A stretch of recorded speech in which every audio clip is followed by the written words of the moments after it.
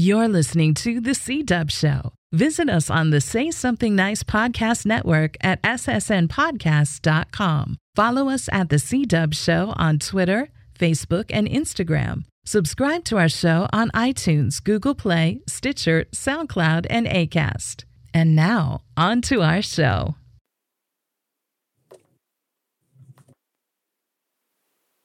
We want to do this little song for you, and the name of it is Hiya.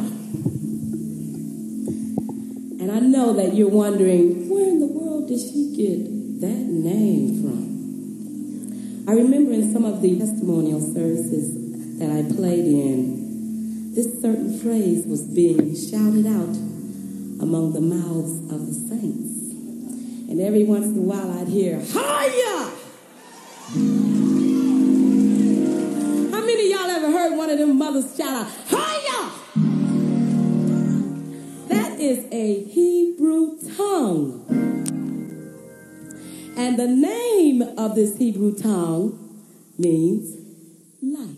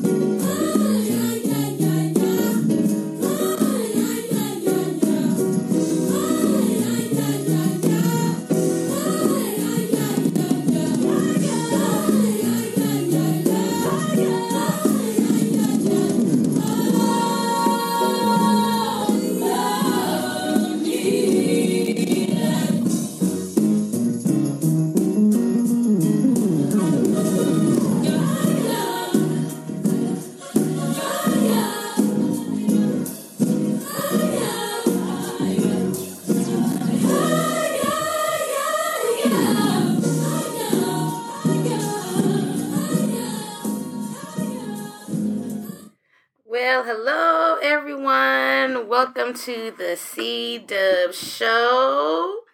How is everyone doing today? Are they all right? Where'd all the people go? Where are y'all? Can you hear me? I hear you. Oh, Lord. Okay. Oh, Lord Jesus. Tired. We're already tired. We already tired, Jesus. We gonna just pray on this episode. That's why I started with some church music, because we needed a blessing and a healing, Heavenly Father. We are recording this. This is our pre-Thanksgiving episode. We are recording this on Saturday instead of Sunday. Saturday, November the 18th. Hopefully you are listening to this starting out your Thanksgiving. We have our regular cast members somewhere on this busy line. So, Willis, can you say hello to the people? Uh-oh. Willis, did we lose you? Looks like we lost Willis. Courtney, where are you? Where are Court and Caleb? Have we lost everybody? Here. Oh, there you go. No, I'm here. I'm here too. I had myself on mute. That's why I was like, can y'all hear me? And you was like, yeah, but then I don't know what happened. But I'm here. Hey, y'all. It's Courtney. Caleb is taking a nap because it's new-ish in California. And so it's around this time. So we're firing him immediately. And wait, you're awake. Caleb, say hi. Yeah, he don't want to talk. Okay. Willis, how are you? I'm good. Yeah, I'm a little tired. I'm all right. Oh, well, we happy that you joined us today.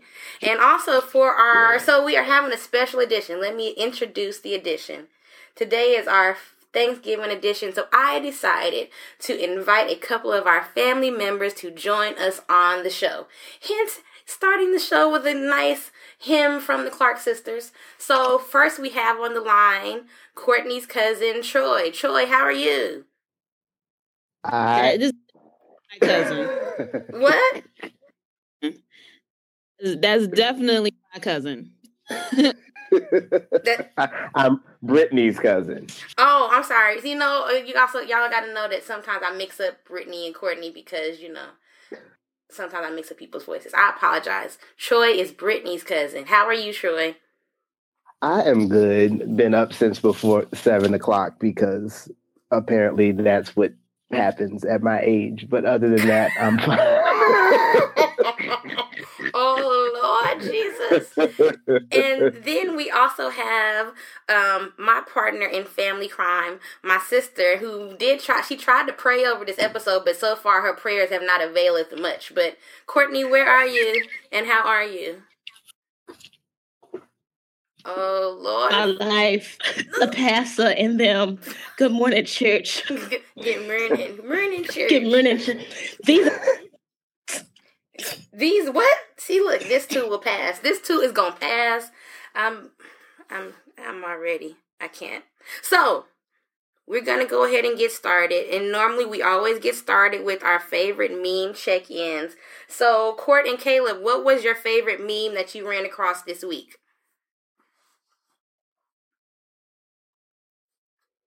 Oh, we might have I think my favorite meme of the week, I don't know, you have to circle back to me.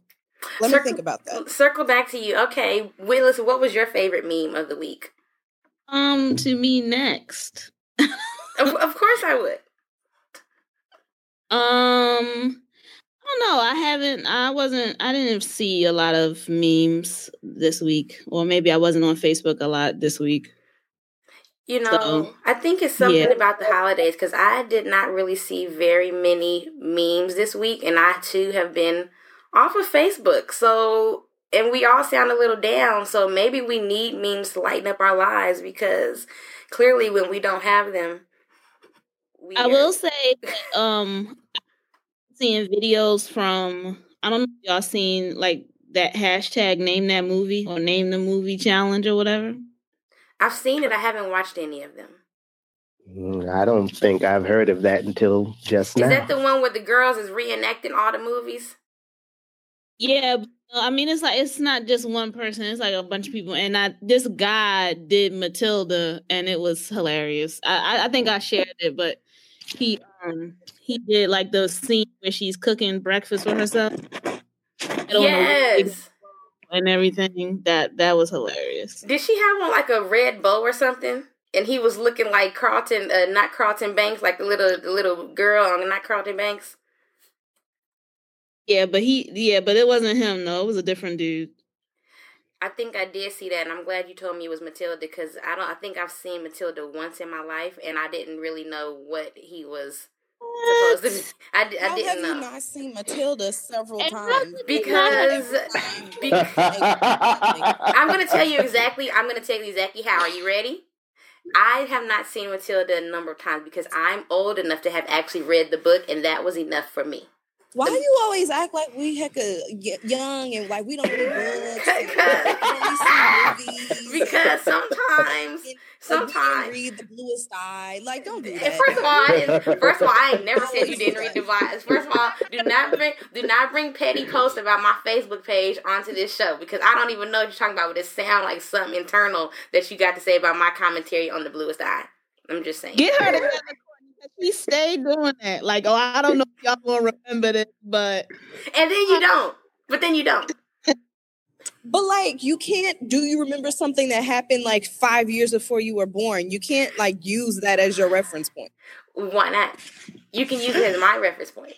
Anyway, on to... I know Troy and Courtney have never played our favorite memes with us, but what are the most memorable memes that the two of you have seen this week? Troy, what was your favorite meme this week?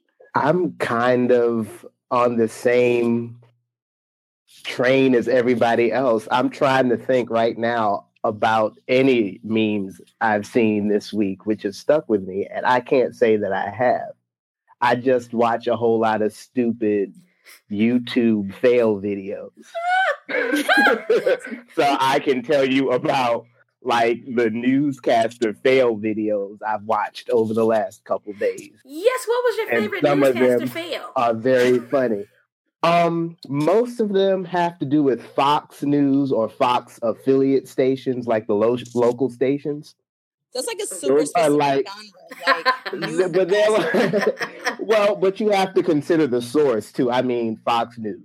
So And I kind of feel like their stupidity and their level of sexual degeneracy just kind of filters down, if that's a word, kind of filters down to their affiliates. And they're like the horniest, most inappropriate bunches of people across the world delivering news to people.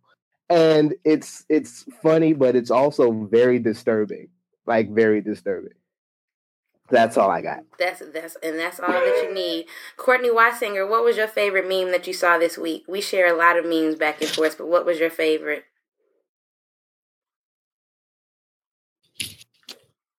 Wassinger.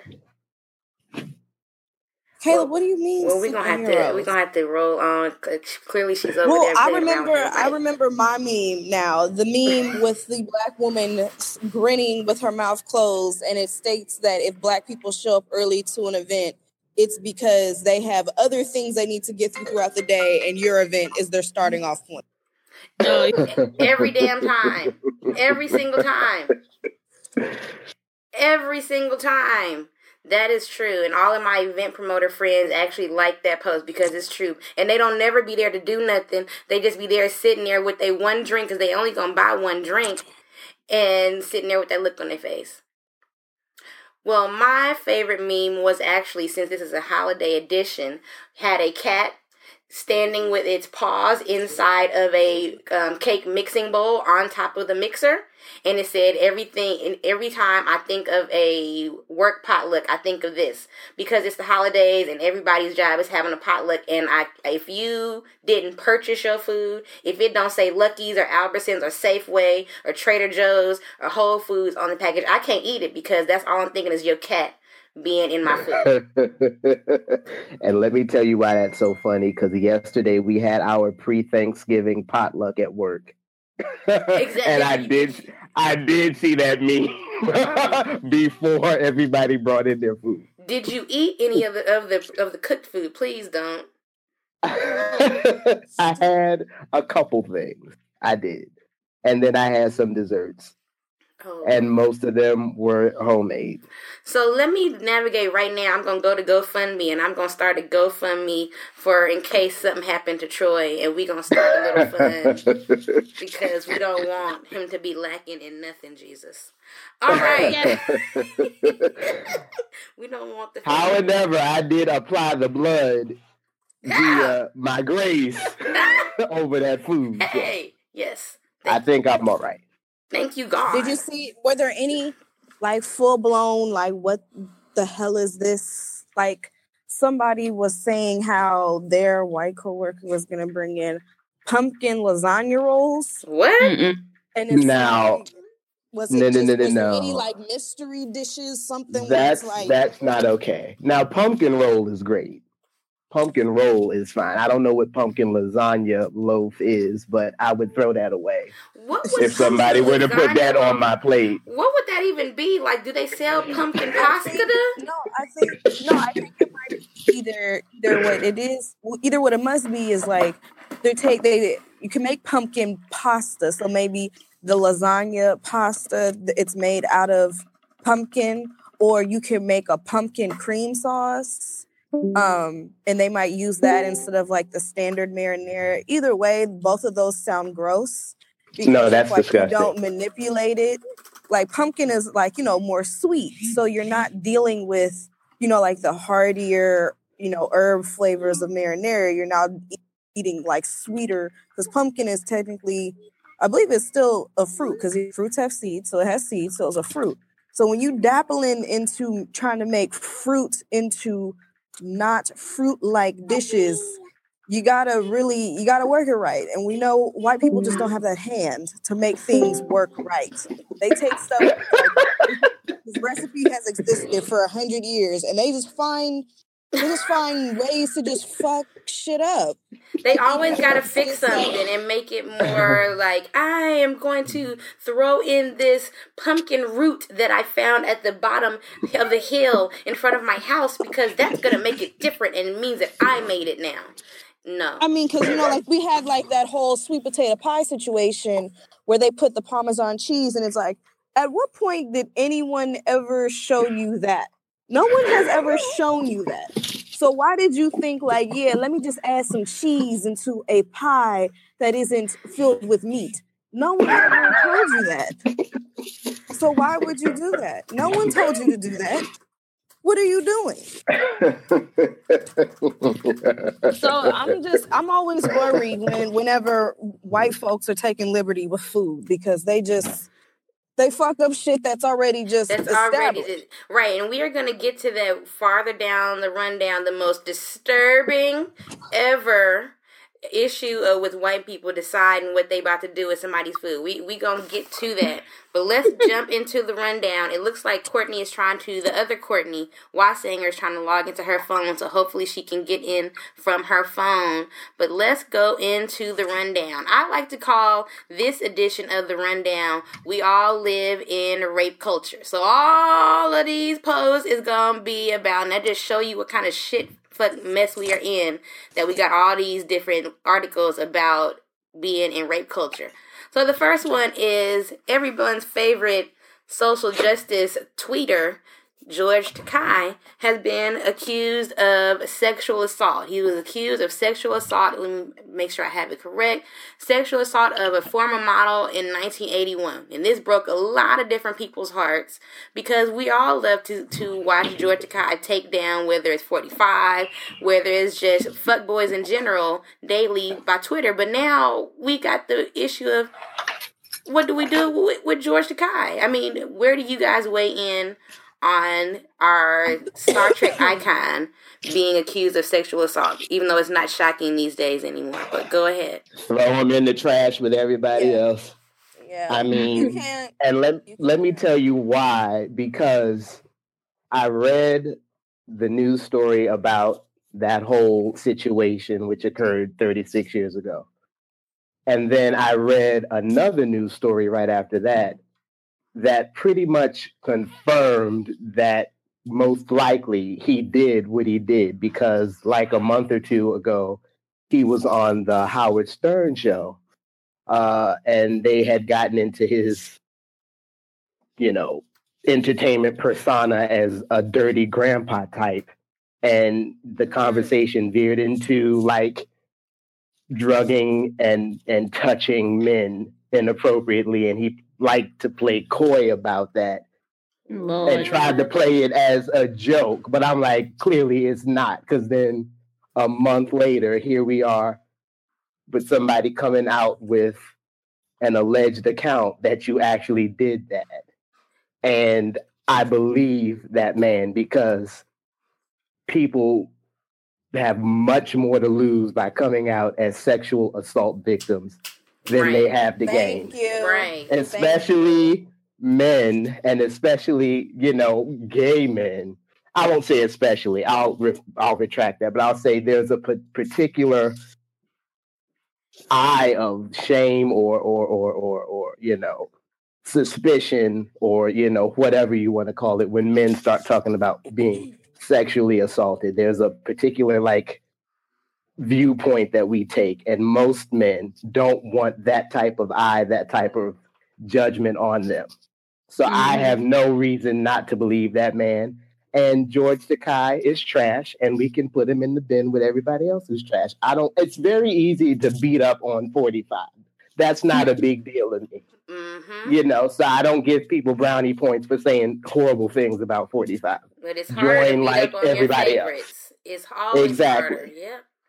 So he can go in the trash with R. Kelly and Bill Cosby and Weinstein and everybody else. Throw them away.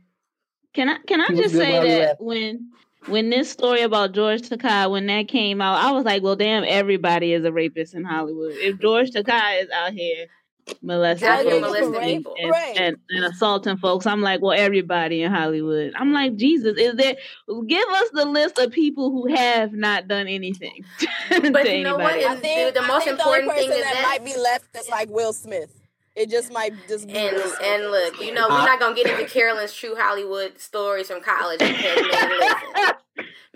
but the thing, to your point, Willis, is that the truth of the matter is, really, probably if we look at everybody's track record from beginning to end, everyone has, because when we say we fucking live in rape culture, we literally do. Like, that's how everybody been socialized. So if we start now, and I don't want to say this in a way like, let's stop backtracking and picking up on people's sexual assault. I'm saying this in a way that if we literally did go back into everyone's history, we probably gonna throw it, just cut out Hollywood. Not even just Hollywood, because you about to get into another person.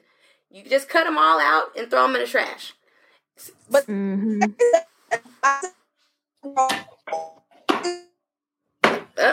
repeat that.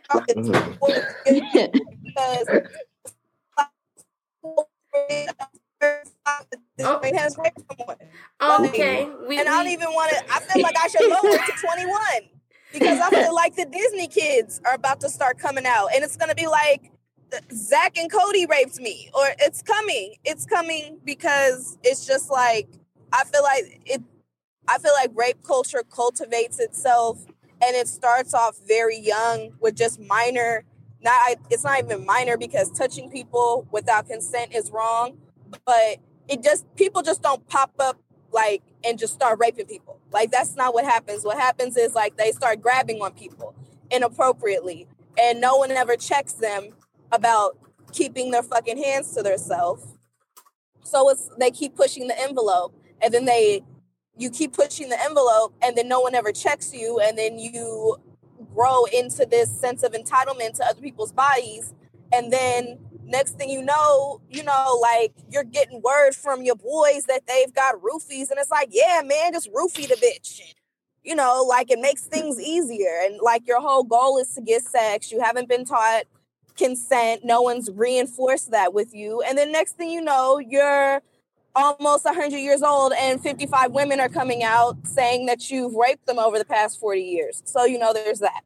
And then that's just really how it happens. But it starts from somewhere, and it starts relatively young. So I wouldn't be surprised if, like, going down the line in the next few months, we're going to start hearing about, like, the young generation of Hollywood actors and just younger people in general have been around powerful people.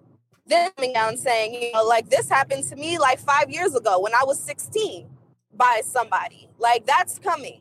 Like, it really is. What's probably coming too is going to be them with each other. And probably Willis, you probably know this too, working in high schools. The things that we see now, I try to think back to when I was in high school. I mean, I know we did a whole bunch of shit that we probably have forgot. But when I see a lot of the things that I see with our children, I just try and remember, did we go through this shit? Like, when I see so many of our kids that are in just toxic consensual relationships amongst each other. So if they are in toxic, abusive relationships with each other, that means that, and I'm not, Lord, the views and stories that I share are in no way reflective of my school district that I ain't gonna say their name. But we see and we hear things about that can definitely be put into this same box. That if we were to have open conversations about the relationship that these children are having with each other, they are having sexually abusive relationships with each other. That's how they have been taught, once again, another generation. But it's kind of amped up now because now they're seeing it on TV and such. So, White Singer, did you get in? Are you there? I think I am, man. Can you hear me? We can hear you. Praise God for the victory. Hallelujah. Hello. Yes, hallelujah. I think because I'm a failing musician, so I think in the entertainment industry, I think it's more so of I can do it, so I do it. Because you need me, so I'm going to do it because I can do it. I know a producer, no names, who wanted to start a clothing line, and he slept with a no-name designer, no names, because he wanted that clothing line. Well, he got it and made millions of dollars. But you're, quote-unquote, not homosexual, but you wanted that, and he had it.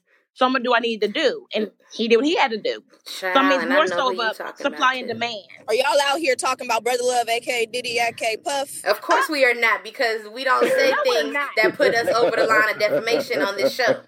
No, we don't. Y'all so dumb. I'm just saying. Defamation. That sounds like That sounds like some Puff energy right there. Like, I'm just gonna do this gay thing real fast. His name is not Puff Daddy anymore. It's not P Diddy. It's whatever Brother Love. Child, I thought he changed it back like 24 hours ago. Brother Love. Who even gives a good goddamn anymore what his name is? I mean, seriously. That Negro. The whole thing about sexual predation, though, is that it's all about trading on power. Yeah. Mm-hmm. You know, and I'm not telling you all anything that you don't know. So, gay, straight, outside of the spectrum, somewhere in between, it doesn't matter. And I think people kind of get hung up on the sexual aspect of it and don't realize that there are a whole host of other levels to that stuff. And it's not about sex. Because if it were about sex, you wouldn't have a culture of sexual predation, because you can get sex anywhere from anybody. I have seen some of the ugliest people inside and out booed up and screwing on a regular basis. So clearly it's not about sex or the availability of the sex itself. It's about what I can gain by asserting this power, authority, influence over you in such a way that subjugates you and prompts me up. Which is why when these allegations come out time and time again, I'm inclined to believe the victims, because why would they lie, of course, and put themselves in a position, as I said earlier, of being victimized again, you know, but it's I just don't understand the cognitive dissonance that happens, like, when people come out. It's like, it seems like the more people come out and say, this person sexually assaulted me, it seems like the less believable it gets to, like, the general public. It's like, oh, it can't be 50 people that you raped. Yes, it can be 50 people. If that's, like, actively a part of, like, your living space is raping people, and you are, like, 40 and you have, like, unlimited access to the, like, I mean, just for an example, like, women, if you're a producer and you're a famous producer and lots of women want to be actresses, so you're seeing actress after actress, actor after actress every day for like 7 days a week. Yes, like, you're meeting up with it, like, yeah, like the average man who just, like, isn't around that many women every day. No, probably not. But if you're surrounded by thousands of women yearly, yeah, you'll end up raping about 60 of them if you actively make that a part of your life. Right. Well, it's also, I mean, the big thing about it is the power, like Troy talked about. And speaking of power, in no way to segue, because we actually have 2 other articles about rape culture. So we still going to be talking about rape culture, but now we're going to shift over to some folks, not mine, favorite mystery author, John Grisham, who decided to just randomly tell people that we have started victimizing poor men who watch child porn but don't commit pedophilia or don't rape children because, you know, white. And child, he didn't just say poor men. He was like poor white men like me around my age. We got a lot of them in the jailhouse. They in the jailhouse, y'all. For doing nothing. All they did was sit at home and watch literally, that's what he said. The worst part about his story was he was like referencing a friend of his, right? Yes. Like, his friend got in trouble because he accidentally watched some porn that was accidentally labeled child pornography. I'm like, now how do 2 grown people fucking get accidentally labeled as some child porn? Listen, and it's like, how was it an accident? I don't understand. You don't accidentally watch no like, it porn. wasn't child porn.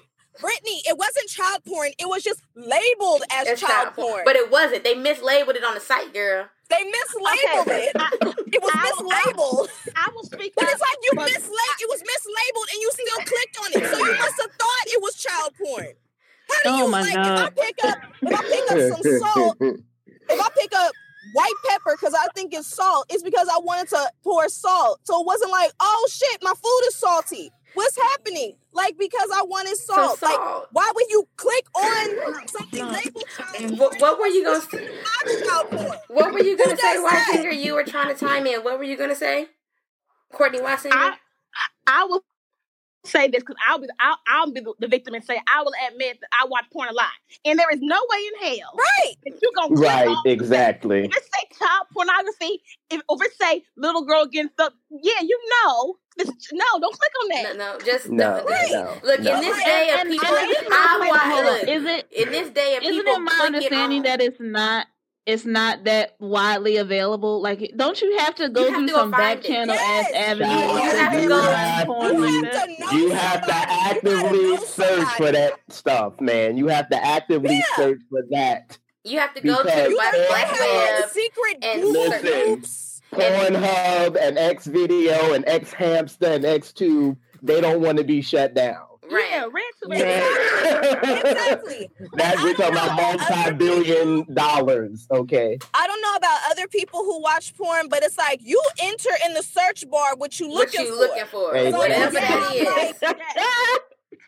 And then, and just like with regular Google, that's why I'm like, how did you look at something labeled child porn? How did it come up in your search results, blood? Like, how does that happen? And just like with regular Google, even on the off chance that you type in one thing and it auto-populates something else, on the off chance, you still have to say, actually, yes, that's what I was looking for, and click on it. Exactly.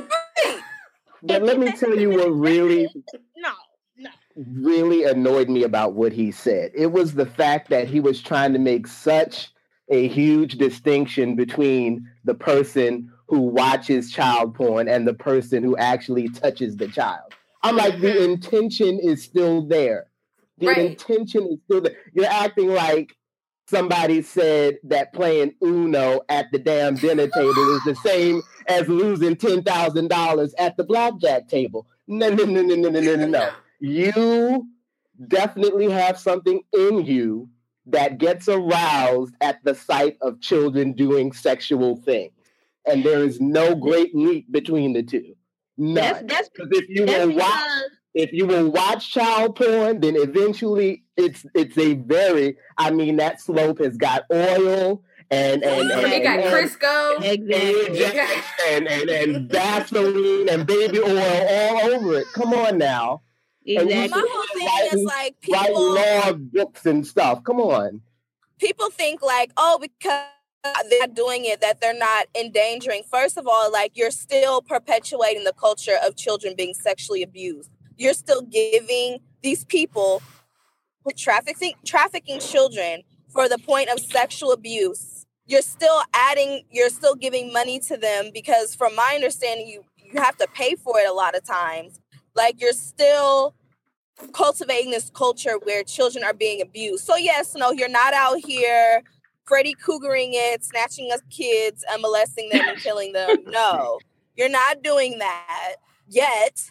But then it's like, at what point do you break out? To me, it's like you watch porn because you're interested in it. Like, now, granted, like, you might watch lesbian porn, you're not a woman, but like, you never know, like, in time, and since you've watched it, you think you know how it goes down. So you might feel more comfortable with it. And I feel like anyone who's watching child pornography is like, basically, they know they'll go to jail. They're too scared to get caught. Like, granted, he's not wrong with, like, they might not be doing it actively, but to me, it's still about cultivating a culture and still adding to the people's pockets who are using kids for this. It's about growing the culture. It's about growing and indoctrinating the culture. Anytime I watch a lot of Law and Order SVU. It's all about shut up. It's all about indoctrination. And it's like what you said. You put the idea in your mind. That's the indoctrination of the people that are creating the porn, hoping that you will go out and then perpetuate that same act. Nobody is making child porn and saying, I hope they just watch this porn and don't actually go out and actually touch kids. Right. That is some bullshit. And that's the indoctrination. But the thing is like, people still don't believe that thoughts become things. And I think this is like the biggest disconnect, because people, as a society, we think like, just because we're thinking about it, or just just because we're consuming it by watching it doesn't mean that like it'll actually eventually turn us doing anything that's harmful. But yes, the fuck it does. Right. Eventually it turns into something harmful. Like you constantly watching child pornography, eventually it turns into, like Courtney was saying, like eventually it turns you thinking, you becoming more comfortable with that, you normalizing that in your head, and eventually, like, yes, you might be out there touching a fucking child or just being a goddamn creep and making a child uncomfortable. It's gonna become something. It's gonna manifest into something physical.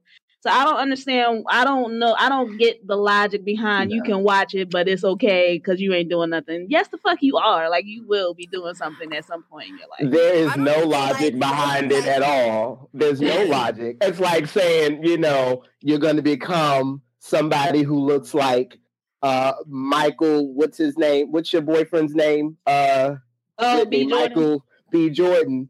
Eating freaking Popeyes and Royal Farms chicken for 3 meals a day every day. No, you are what you consume. And if you eat chicken 3 times a day, you're going to be a fat ass.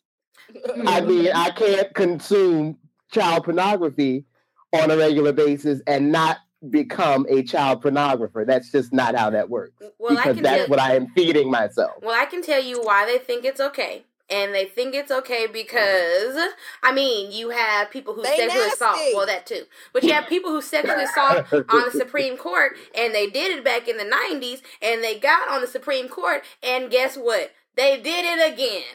So, Clarence Thomas, who we always credit brave Anita Hill for being one of the people who stepped forward and really started open conversations about sexual assault, especially in the workplace. And yet and still, she got victimized and he got put on the Supreme Court. Well, looks like back in 1999, he was accused of groping another woman and has been accused again of sexual assault. So, surprise. Right. It's always the niggas that we want to die that seem to just keep living on and being horrible. Keeping on. Like, why is he not dead? Why is he even a thing? Like when I watched the Anita Hill confirmation movie with my students, and through the movie I'm kind of narrating it for them and telling them what happened then, where people are now, and I was like, look, y'all. This man is on the Supreme Court until he die or resign, and he don't do nothing but sit there like a big old black mole on your side of your face. He don't talk unless the right need him to say some shit. So why? Why is this pimple still here? Clearly, none of us know. No. Well, then that's all we have to. That's all we have to say. On and didn't his wife call Anita or something? Did she call her? I heard some story that she called her. This might have not even been that long ago. I read that Mrs. Clarence Thomas, who surprisingly happens to be a white woman, out of all of the things that would ever surprise you in life. That was the most humorous part of the movie, actually. Go ahead. So his white wife, his white wife calls this black woman who's been harassed by her husband and demands an apology for ruining her husband's reputation. Shut up, you lying. We don't do lying on this show. What the fuck? As if like white women don't demand apologies they don't deserve? Really? Ooh. We gonna do that? You know what? Really? This is the first time in episode 107 that Courtney and Caleb is getting fired. Because you don't just be coming at me in the name of white women. Go ahead. I'm just playing. Go ahead. Go ahead. To be more careful. That is the most white womanist thing to do, is demand an apology when it's like, bitch, you're wrong. Peak whiteness. You're wrong. That is peak white woman behavior. I mean, what can you say? I mean, didn't Lena Dunham just do something like 5 minutes ago? She sure did. If we're still talking about rape culture and the height of caucasity, let's just throw her name in there too. I mean, but she's a thing because of white feminism, and black women have been saying, y'all have been leading the charge for years, saying she's trash. She is like the top of the heap trash. Like, you don't get any trashier than she is. And, she proves herself to be trash every 3 months, and she's still around being white and at peak caucasity. And I'm just like, what can we do to get all of these people to go away? For once, can she be accused of molesting somebody? You know what? She has been accused of molesting somebody. Okay, but the thing is, it's all about timing. It's all about. It was too soon. It was too soon. She was accused. It was too soon. She wasn't even accused. She she wrote about that she it. molested her sister. She talked about yeah. it like just all. Wait a minute, what? Yeah, it was in a book or something, right? Oh, that's how you know she white. Rock to my sister's vagina. It was funny. Ha ha ha. Like, what? Did you know? No. But you know, chicks like Lena Dunham and some other folks who I can't. Taylor Swift. The reason that they are still a thing is not even because of. It's really, to me, and this might be just the communities I'm in, it's the queer white women. Because the queer white girls love white feminists. No matter, they will listen to Taylor Swift till the cows come home and still sit under queer people of color talking about they love them. And queer people of color are telling you, like, bitch, these women are trash. And they do not care. Like, if you get all their asses together, baby, they gonna sing Taylor Swift, and they gonna be twerking while they do it. So to me, that's why what they think is twerking. Let's not. Pumping their back and forth. It's some type of some form of tail wagging. I don't know what it is. Well, okay. I don't know what it is. It's more like awkward lower back spasming situations. Yeah. Well, it's all in the back. It's in the lower back and the knees, which is not twerking. Twerking is your ass. But they be doing wide. Look, I go to the gym now. They be doing wide squats. That's what they be doing, and that's not twerking. Child. Look, I go to the gym now. I got technical terms for it now. Lord. All right, well, let's move on because we getting too amped up about rape culture. So let's get amped up about the Golden Globes, specifically the fact that Get Out did get nominated. But it got nominated as a comedy. Get Out was nominated as a comedy. Now, a lot of people said, it's the filmmaker's job to actually determine, which in most awards they do actually apply for consideration of what they want to be nominated as. The only thing is that Get Out producer Jordan Peele was not involved in that process. So clearly, the white folks, I forgot what company actually distributed. I think it was Universal.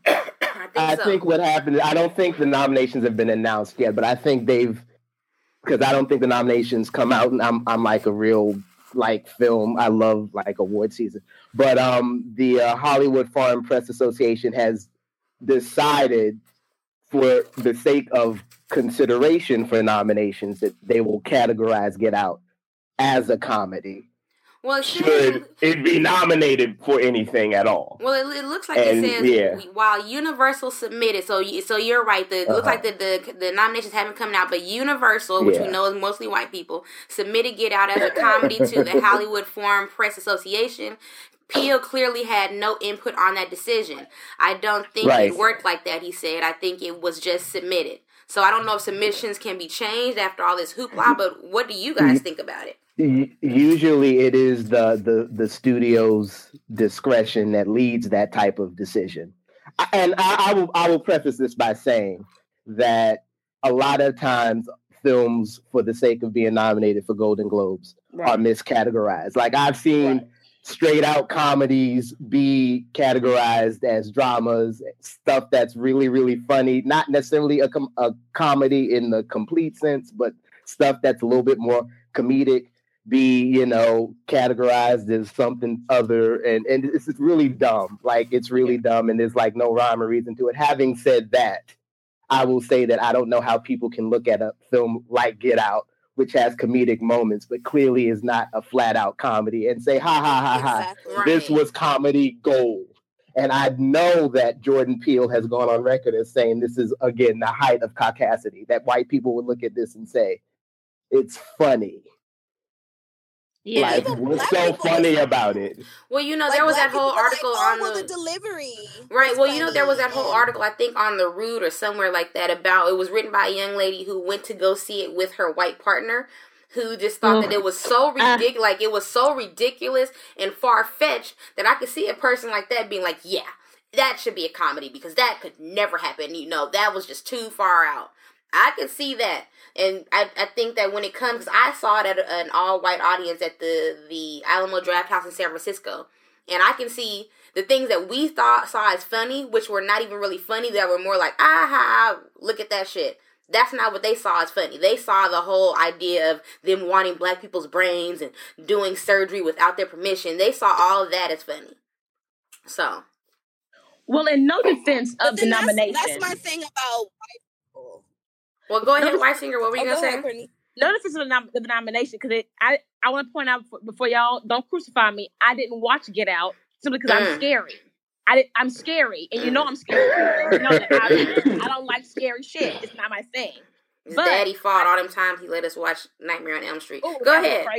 But it takes me back to when they nominated Jennifer Hudson as supporting and not lead because they wanted her to win. So maybe they took it to a comedy because they thought it might win as a comedy instead of winning in horror, which I haven't seen it, but from what I hear, it's pretty scary. So I mean, maybe just the fact they want to win. I was gonna say the same thing. I think it's a combination of chasing awards, like Troy mentioned. Like you put your name in the bin as something, and you know, like the other things in the category may not beat you. So it's just this idea of chasing awards, like with Viola Davis getting supporting actress for that Academy for what's the Fences. For Fences. Yeah. And we're like, what? How is that supporting? But like, you know, she was just and not Viola Davis chasing awards because that was just well deserved. Like she should have been gotten an award for other But things. I kind of feel like she still would have beat Emma Stone because that was not the best exactly. actress. But you know what? That really annoyed me. But that's like old news. But she could have beat her. But you know, but you never know because when you think about things like if we gonna mention Dreamgirls, you think about back when Dreamgirls lost Best Picture. That was all people in the Academy being mad at Eddie Murphy. Like that is like that whole. I think what was the movie that came out? That was it Norbit? Whichever movie that it was. It was Norbit that came out like right before the award ceremony. But that, you know what, I'm a say, because here's the thing about all this awards nonsense. Like of course people don't win just because they're deserving. A lot of times the least deserving people win, or the least deserving things win. So there's like a confluence of things that go into whether or not somebody gets an award. And in any given year, it could be a number of things that have everything to do with something or nothing to do with anything.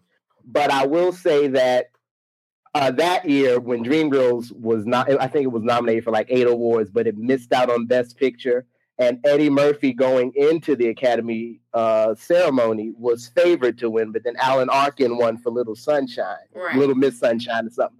But it was a confluence of things for him because, number one, he's become really like cagey when it comes to doing press and interviews and stuff like that. Number 2, Norbit. Number 3, it came out that after all those months of denial, he really was Mel B's baby daddy. So people were like, we just don't want to give you an award. Child, that all happened right before the telecast that year, and you know, so a lot of things. The entire hell out of her. So he did. He really did. Trash. So he won. Receipts. So he won everything leading up. He won the Golden Globe. He won the Screen Actors Guild. He won all these critics prizes leading up to that, and then you know at the tail end because all this other stuff happened that had nothing to do with his performance. Of course, he lost to Alan Arkin and Little Miss Sunshine. I say all that to say this. We're going back to Get Out.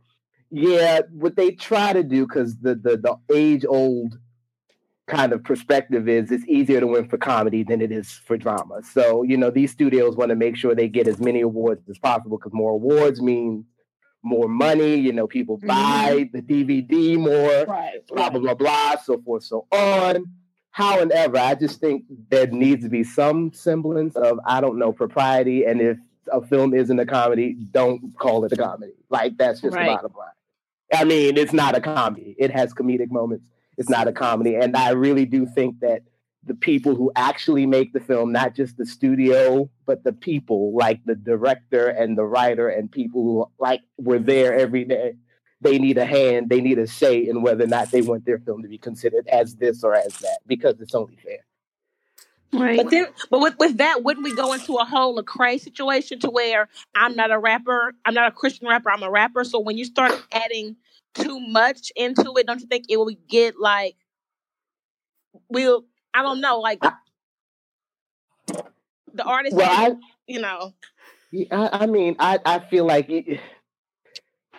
it's one thing to say, this thing is or isn't when it objectively is. It's another thing for somebody to say I am or am not doing something that they clearly are or are not doing. So in the event that somebody is like, I'm not a rapper, but every album you put out, you rapping, well, we ain't gonna pay you no mind.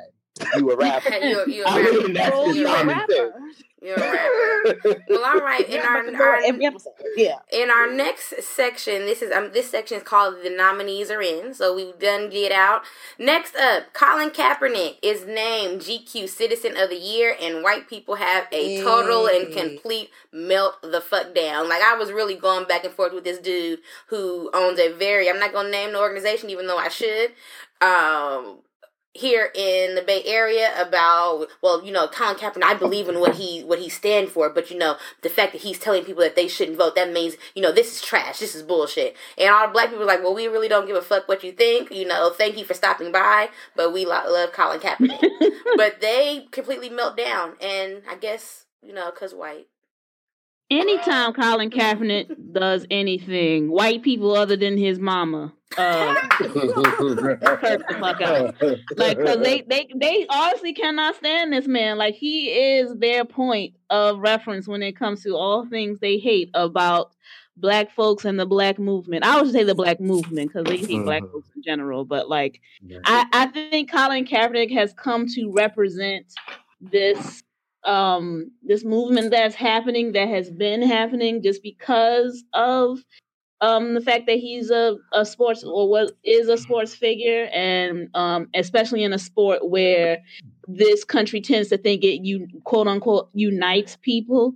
So the fact that he's part of that sport, football, and is doing all of this, I think he has become the ire of white folks who just like want all black folks to shut the fuck up about what's happening in their lives. So of course, like, Colin Kaepernick, they could say that they gave him some free pistachios, and some white person is going to be mad about it. Like, right. why is he getting free nuts? I mean, he could go out and literally save a white person's life, and they would be like, what is he doing out saving white lives? Like, he can't really do much. Mm-hmm. But also, I'd like to say that if they gave him some pistachios, they would go buy some pistachios, throw them on the ground, and then stomp on them, and then call it a protest because destroying things after you own them. No. Because destroying things after you've bought them and now own them is a part of how you protest fake oppression. But I guess that works because it's like they're protesting fake oppression, so they have a fake protest. Like, let me take some stuff. I'm a consumer. I already own something. The way I'm going to boycott my imaginary oppression is if I'm going to buy more of that and then destroy it after I've already spent my money and now that they've already profited off of me. That's how I'm going to do that. I do want to shout out Colin because, as I've read, he decided for his shoot. First of all, he didn't interview. He got other people to speak for him, and it's part of this whole act of silence that he's doing, which I think is commendable. And also, every outfit that he wore for the photo shoot was designed by a black person, and mostly black women. He specifically requested that. So he is living his word, like he is walking the walk. He has been for a while. But like, I feel like because white folks get angry, like we have these waves of where we forget that he's actually doing what he said he wanted to and was going to do. And so I do want to shout out him for that. And I think he's very much deserving of Citizen of the Year. And I think that's what gets confusing about Colin is the thing that gets confusing about Colin is that, because he is still currently actively suing the NFL and the owners. And you want to fight for his right to play in NFL, but, dude, your legacy is going to be off of the field. Like, we gonna talk about the Super Bowl that we lost with you at the helm and how you got to the Super Bowl and all that good stuff and all over the 77-yard runs and all those amazing things, but your legacy is still ongoing and it's off the field. And some people are just like that. Jim Brown, I mean, people talk about him being great. I'm sure he was. We know him more as a humanitarian as actor. So, Right. And the thing is, just to show you how far off of the rails this whole anti-Colin Kaepernick movement has been on the part of crazy white people. And this is what happens. This is exactly what happens. They presume to know so much about us while actually knowing absolutely nothing. And it's the same thing that happens anytime you talk about crime in a majority black city. They'll get on their horn, which is, if you're some dumb blonde bimbo, some Fox News program, and if you're the regular white trash person, and I don't mean like socioeconomically, I just mean you're white and you're trash. You'll get on your social media and then you'll talk about how the black people need to go into this community and that community if they're so concerned about uplifting each other, not realizing that we're doing that all of the time. And I say all of the time. That's what Colin Kaepernick has been doing.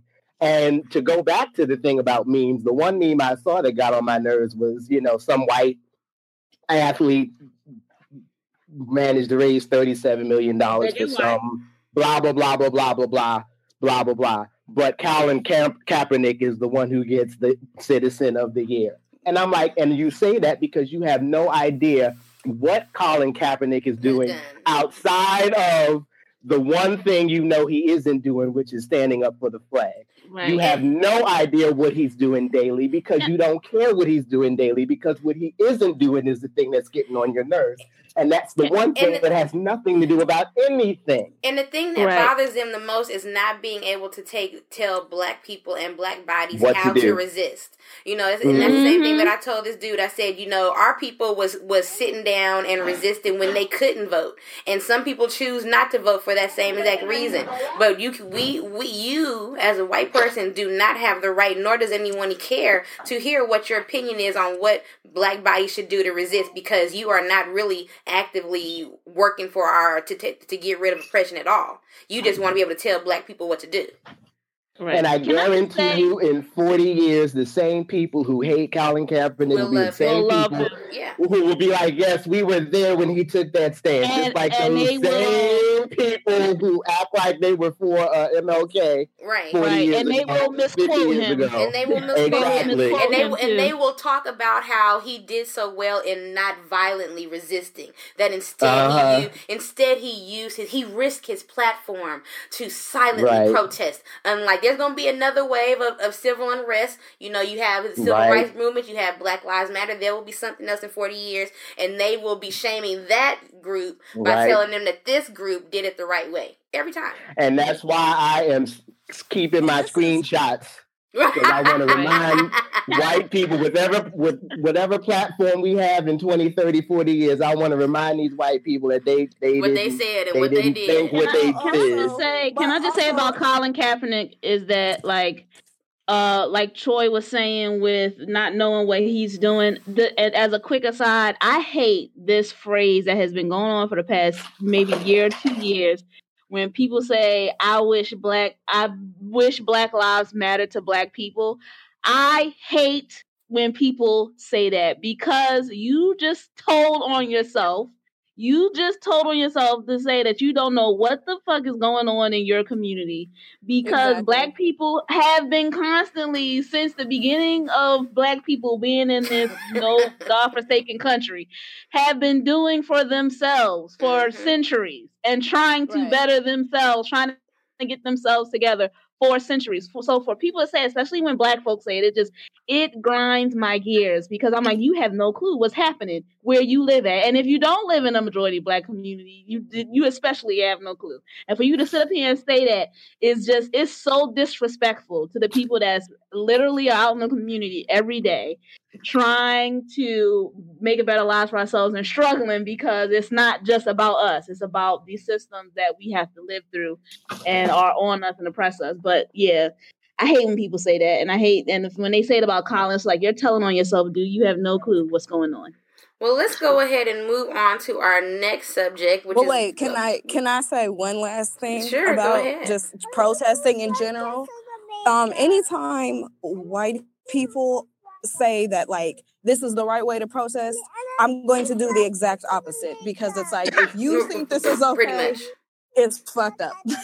Pretty much. If the only people cheering you on is white people, then you should know to go the other way. So I mean, C-Dubb. Right. Just like whatever they say is the right way to do something is wrong. It's a trap. Yeah, it's the truth. Go the other way. Well, speaking of the devil, where are the keys? Speaking of the devil, our next item on the agenda. Blake Shelton is named the people's sexiest man alive, and black people and just people in general, aside from the white people on the people's staff, is like, what the entire fuck is wrong with y'all? And I have seen black people that's more sexy than these are articles I've seen, more sexier than no, Blake I've Shelton. Seen white people that's more sexy. Right, yeah. I'm talking about articles that I've seen, because all I've seen in my timeline is 10 Asian men, 10 black men, 10 Latino men that are all sexier than Blake Shelton. But we all universally have agreed that Jason, is it Momoa? Is that how you say his name? Is and should be Lisa Bonet's new husband. The man come out the water, child. Yeah. Baby. So yeah, I guess that'll be my other favorite meme. Is somebody said, imagine being the person who looked at Jason Momoa and then said, yes, I believe Blake Shelton is the sexiest man alive. But now white people mad because they thinking now people of color won't let them be great. Really? Okay. What? But for the last 20 years, the sexiest man alive has been white. Well, I think the whole history of it. The whole history of it. There have been two. Denzel Washington back in the mid-90s and The Rock. It's literally only been two since the whole history of sexy. Since the history of the sexiest man alive. It's been more than 20 years. And not even at their peak sexiness. Now, that wasn't at Denzel's peak sexiness. Peak sexiness for Denzel is like Mo Better Blues, Malcolm X Denzel. They chose... And it was definitely after that. Yeah, that was like the Crimson Tide. Yeah. That was Remember Titans Denzel. That was... No. Y'all are dumb. I'm so mad that y'all know the shades of Denzel. Well. Oh, my goodness. Wait, but yeah, they were showing all the history, and then like Johnny Depp has gotten it twice, but then Johnny Depp looks like a dirty hobo. Right. They had Johnny Depp during Charlie and the Chocolate Factory, and that made me nervous. Like, y'all think that scary ass shit was sexy? Okay. All right now. Yikes. Well, we're going to move on because that's just enough spin on the problematic nature of dirty white men being elected people's sexy man alive. So let's move on to this section that I call, can I get my refund now? So, a lot of people have been watching the new Escape reality TV show that airs right after Real Housewives of Atlanta. These days, that's actually the best part of the Sunday showdown because Real Housewives of Atlanta, not so much. But Escape was recently on Watch What Happens Live, which if you don't know, that is the Sunday night after show on Bravo. And they had a bit of a difficult exchange, which is leading people to wonder if them tickets that they bought to this tour is going to actually come to fruition. I say that they need to go ahead and get their refund so they can put the money towards their Christmas gifts. But let's just play a little bit of the exchange. Just hold on with me one moment, because, sometimes the internet be interneting. But hold on. Second, on next week's Escape, still kicking it, the ladies sit down with Jermaine Dupri, and Candy offers him a seat on her middle finger. No. Here's why. I have a sneak peek. Take a look. No. If somebody is trying to take our legacy... It wasn't trying to take your legacy. But you was okay that somebody knowingly was taking our life story. What the is wrong with y'all? You do know they still can make the movie. Because of you, though. These are my songs. Like that is so y'all have something to protect. I got something to protect too. She could sit on this and spin. We should have had the opportunity to tell it ourselves. Why would you fight unauthorized stories anyway? Oh my God, are you serious? Our legacy, everything that we've done is history. And I'm fighting for that. Wow. How gratified were you to hear the apology saying that you... Was it hard for you to say, I made up the story about Jermaine Dupri? Did I make up the story about Jermaine? It wasn't about the Jermaine part. Okay. It was the other stuff she said that was not true. Did you make that up? I didn't make up the Jermaine story. That you two had I didn't make that up. No, not the Jermaine. Jermaine and I hooked up, but that's not why we broke up. Okay. I didn't say that's why the group broke up. No, that's what you said. That's not your question. That's not what he just asked. I was asking about the radio interview. Huh? I was asking about the radio interview. Yeah, no, it was some other stuff that she said. What were the other things that were said? You said that I hooked up with Jermaine's dad, and that's absolutely that was the wrong. That was what I said. That wasn't correct. The one thing. So yeah, that was one of the uncomfortable situations. There was also the revelation that Candy did not hide in the show that she just wanted an apology. She didn't want a show or a tour or an album, which is why she's also not on their new album. So the question to the cast is, should people go to Ticketmaster and demand their money back, or will there be a reunion? Let me tell you something about reunions and comebacks. People die when you do a comeback. Michael Jackson died. Whitney died. You don't know. No, we have problems before. We have problems now. So just throw it away. Can I get my refund? Can I get my refund now? Can I get my money now? Pretty much. A refund is doing to me. Well, did anyone else had to have an opinion on whether or not people should request a refund from Escape? Well, I just I've heard. It's Escape. Why are you? Every live performance I've seen of this reunion from YouTube clips I've watched, they don't sound that good. I don't like the sister who does all the runs, Bailey in tune. She's always the loudest mic, and then everybody else just kind of look like they in uncomfortable clothes and can't do choreography because they in uncomfortable clothes. I don't understand what's going on most of the time I see anything with them on it promoting this reunion. So I wouldn't pay my own people money to see it, but if they're so nostalgic for the 90s that's what they want to do, I guess. I have a problem with reunions not because they died, but I had a conflict. I loves me some Mickey Howard. I love her, especially after I saw her TV documentary or movie on TV One. But then you go to these shows and you know that it ain't about to sound the same. And I don't need them kind of problems. But they sound pretty good. I just don't think that they gonna get it together. So, all right. Well, on to the next item on the agenda, Tiffany Haddish on SNL. So Tiffany Haddish was recently on Saturday Night Live. She was the first black comedian. And this is a distinction that I'm sick of explaining to people. She was the first black stand-up comedian in the 40-year history of Saturday Night Live to actually host. People said, oh, well, there was at least one other person. I think that they referenced Maya... what's Maya's last name? Rudolph. Maya Rudolph being a host. And I said, people need to understand the difference between a comedic actor and a stand-up comedian. There has never been another black woman stand-up comedian that has hosted SNL. So did any of you, I didn't actually get to see it. I only saw clips. Did any of you actually get to see the show? I didn't watch the show, but I watched the opening. And how was it? Me and your mama laughed till we cried, honey. That girl got some issues. She's definitely from South Central. She was amazing. She was herself. She was every character she's ever played. She was Nikisha on the Carmichael. She was the girl on the girl trip. She is black. She's always herself. Yeah, I've learned two things in my life. The number one rule is you can turn off hood, but you can't turn off black. And she was black. Yeah, and that's what it was. She was funny. She was amazing. Yeah. I haven't seen it, but one thing I know about Tiffany Haddish, just from watching a bunch of her interviews, she has mastered the art of retelling personal experience in a very comedic way. Yeah. And I think a lot of us may know how to do that. Like, we know how to make fun of ourselves, but she has mastered that because a lot of her material are things that happened in her life.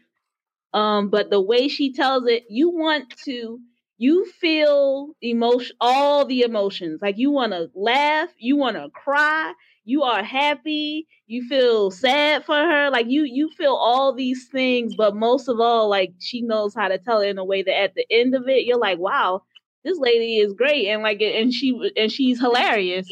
So I'm not surprised. I didn't see it, but I'm pretty sure her opening was great. Hopefully they didn't give her horrible skits, because anytime a show or a good stand-up comedian doesn't have great skits on SNL, it's because the SNL writers suck. That's why I haven't watched SNL in a long time, but yeah. Yeah, SNL comes on too late for me, even on a Saturday night.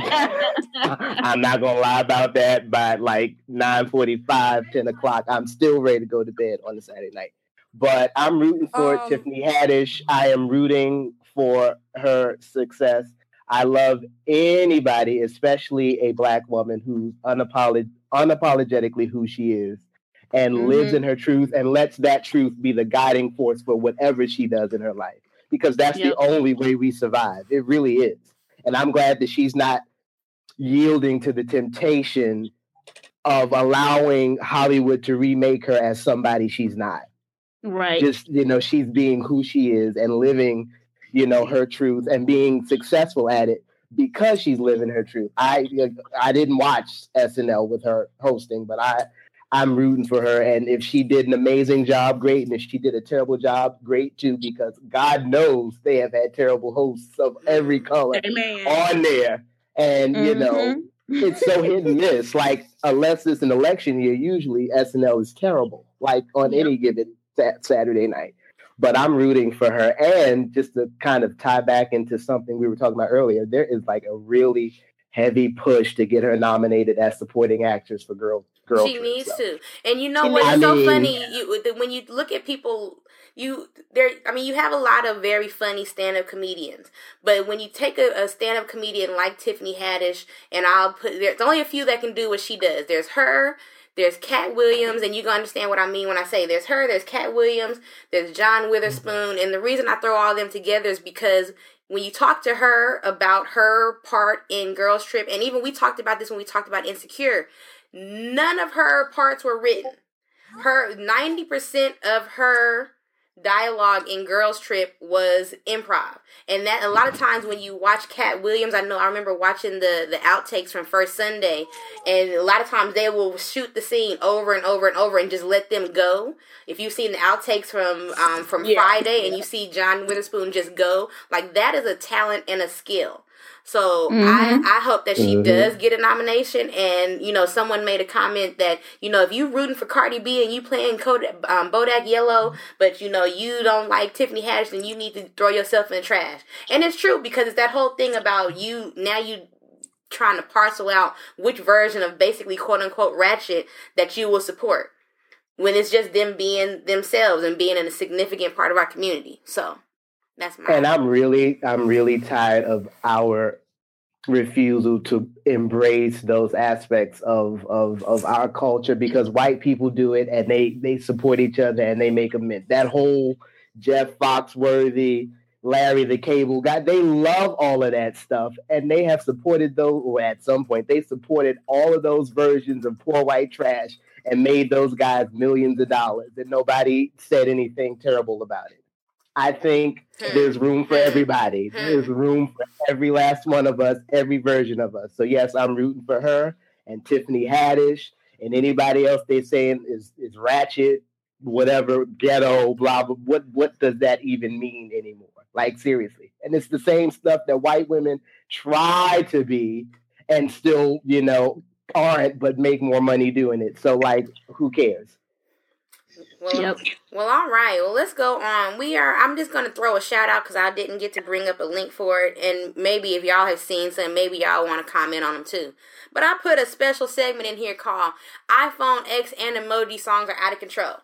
Now that's the new thing in the interwebs is I guess I don't have an iPhone X. I ain't got that kind of money yet. But apparently there is an app or a function or something on the iPhone X where you can make these videos with the animal emojis from your keyboard. And I saw one that just took me out. It had it was singing the Vamp to Contagious with Mr. Biggs and R. Kelly and Shantae Moore as animojis. I saw one that was like the night after was somebody looking for their panties or something. I don't know. It's gone out of control. Have y'all seen these? Baby, have you seen the one with Ty Tribbett? He turned it. I'm just saying. No, I have not. Yeah, that was hilarious. The thing was, so with the iPhone X, what you can do now, because they have facial recognition on the phone, you can, when you're in a texting app, you can pick the Animoji and like you can speak to it in the front face camera with the facial recognition. It will like pick up your facial expressions and then it will give those facial expressions to the Animoji. And I think what people have been doing is just doing that, making, I don't know how, but just making those videos from those texting apps and doing it. But I'm going to share with you, I'm going to share into the group or on the page, Carolyn, this post with like, I think it's like 9 videos that people have made. The one that was the best one to me, because it's a bunch of songs, but I think somebody did a new edition one, and I was cracking up. Share it now so I can try and play, because I tried to find Contagious, but that makes sense, because when I was watching the Contagious one, I was like, why the little bulldog really look like Ron Isley? You got the mean, mad look, and then the little cat emoji looking sad, but then they did the right thing. They made R. Kelly a piece of shit. And the piece of shit really did look like dumb, like I didn't do anything. It really did look dumb. So hilarious. That is that. I mean, if I had to pick another favorite meme for the week, that would be, because I was literally at the gym like falling out in my seat. But I need to find that Todd Tribute one. I think I saw one. I saw another church one too. If you tell me that the Animoji is over there catching the Holy Ghost, I'm not a part of that. I'm not a part of that.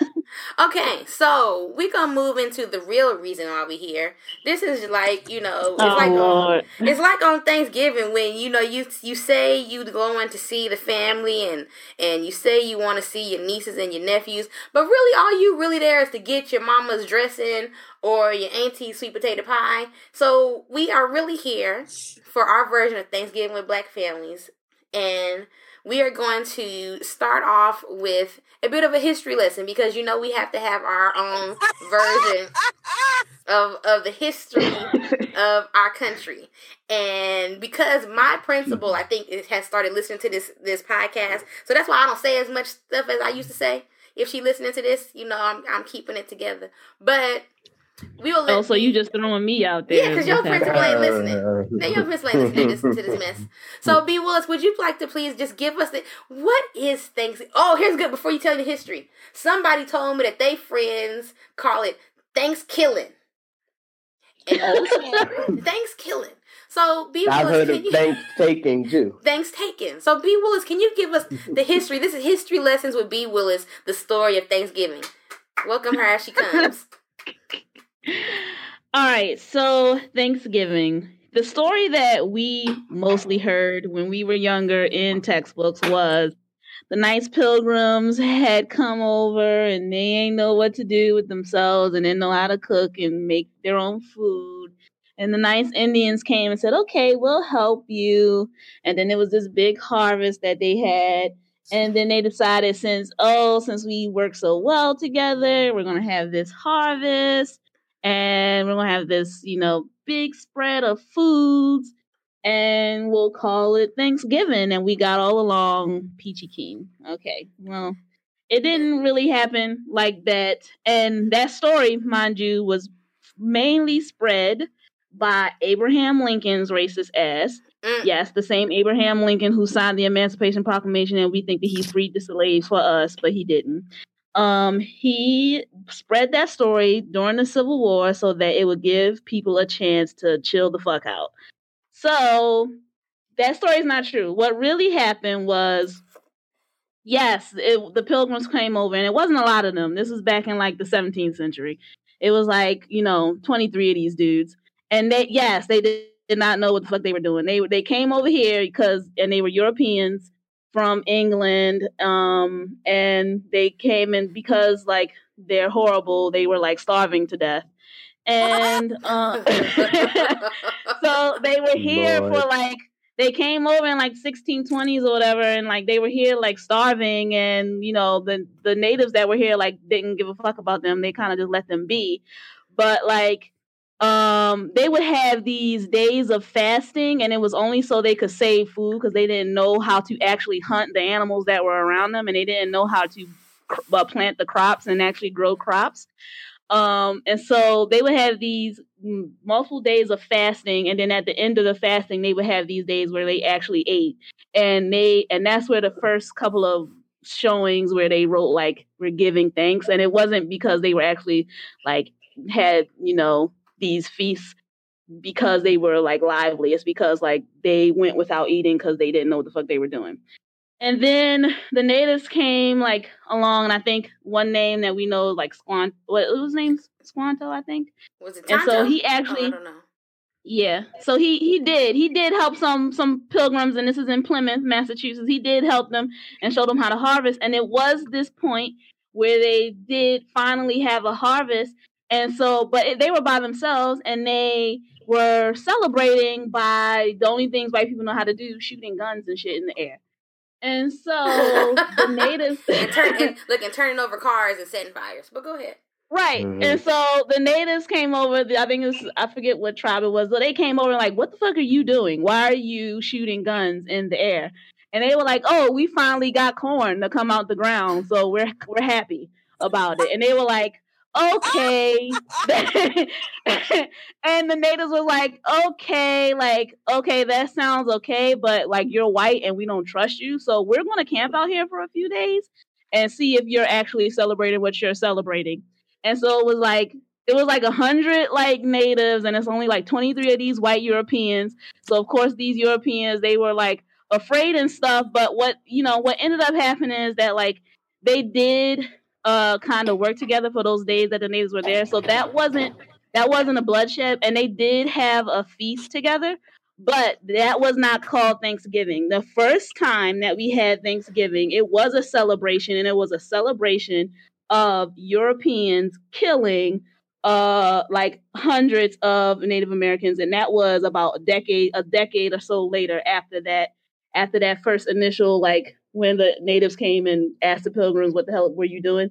Thanksgiving. Like 10 to 15 years later, like in 1640 or something like that, in Massachusetts, they did have a day where they called it Thanksgiving. It was a celebration that they had killed like 700 Pequot Indians, and that's what they were celebrating. That was our first Thanksgiving Day, and that is what we commemorate now. And Native American Indians don't celebrate Thanksgiving in the same way that we do. They celebrate it more in a soul way, like we are the survivors of our ancestors who had to go through that. But yes, the first very mention of it, like in the 17th century, where we get the story of Pilgrims and Native Americans coming together, it wasn't all cookie cutter. It was more so the natives came and wanted to make sure that these white people wasn't fucking shit up, and they actually did, get together and have a nice little come together and let's eat real quick so we can go on. But after that, yeah, it was a day of bloodshed. So that is the history of Thanksgiving. Can we talk about how white people always want to gather around and eat after they've like murdered some people? Yeah. Like, why is that like a thing with them? We killed a bunch of Native Americans. Let's make a turkey. We just hung and lynched black people. Let's throw a barbecue. And you know what makes it weird? You know what makes that observation weird is because we're getting ready to actually, plan our Kwanzaa celebration at school.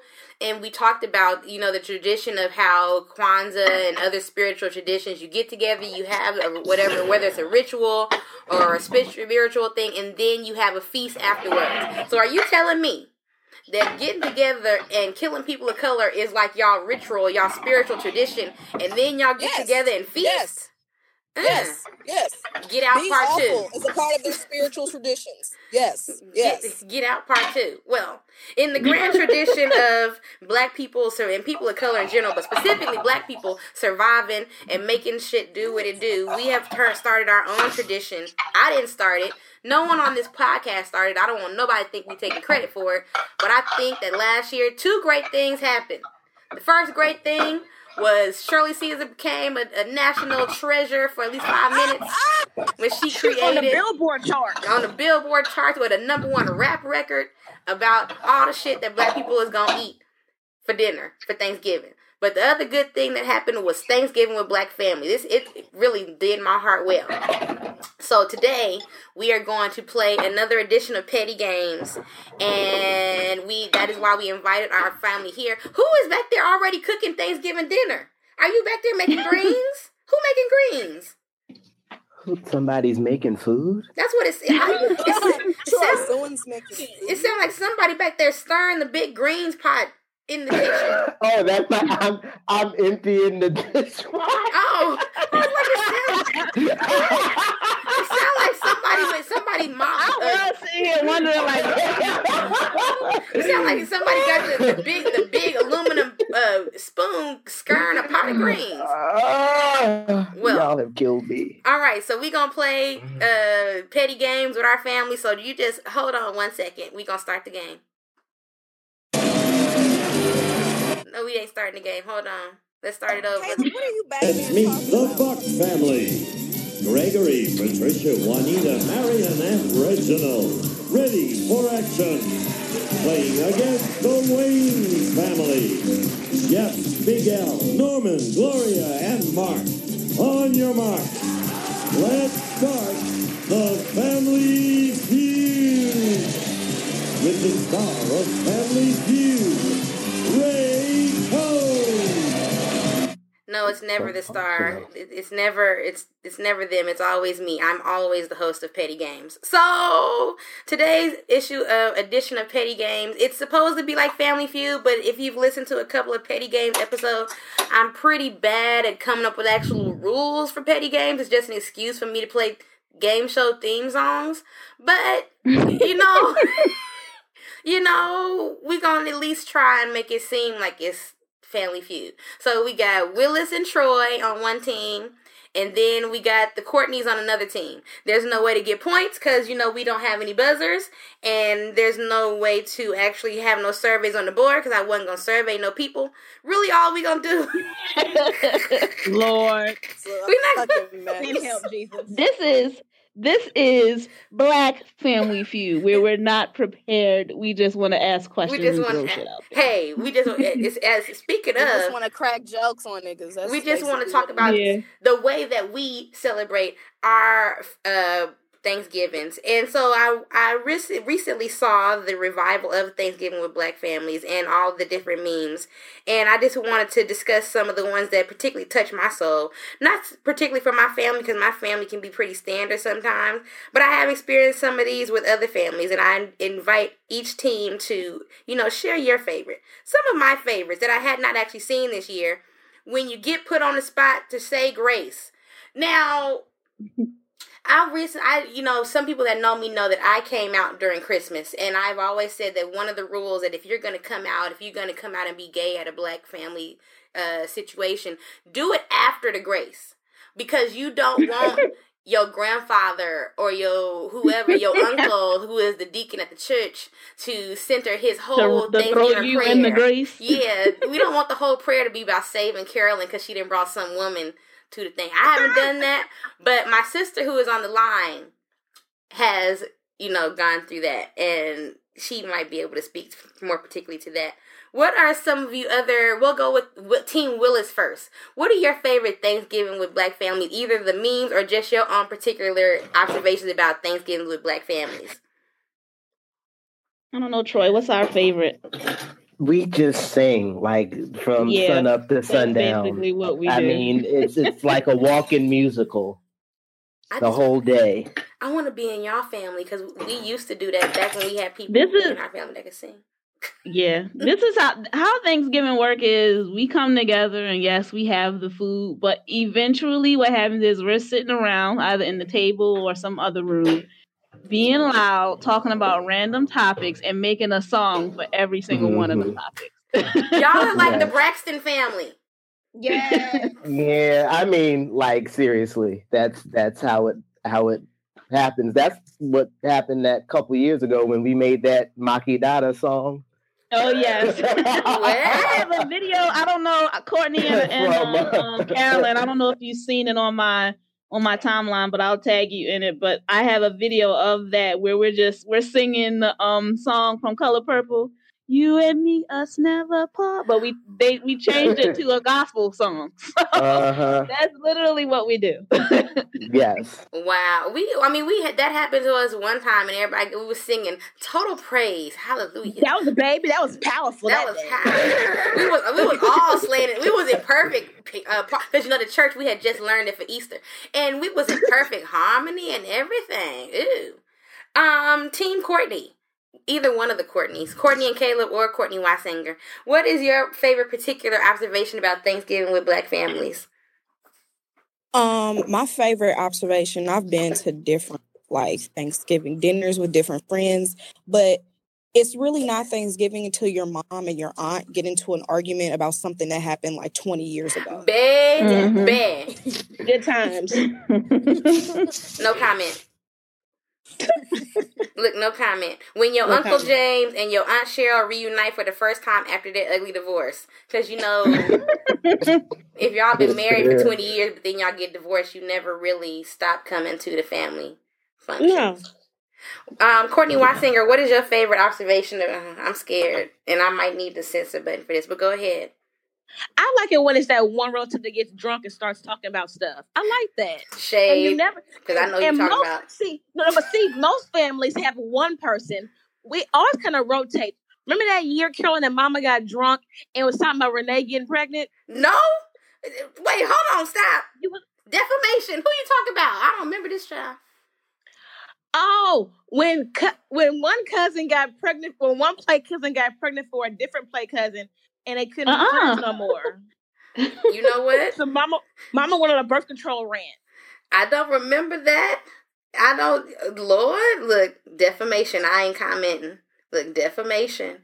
I ain't commenting. I do remember. I know I was not there. I remember when someone got drunk and ranted about me. But them the kind of things that you hear later on about your Thanksgiving with Black families.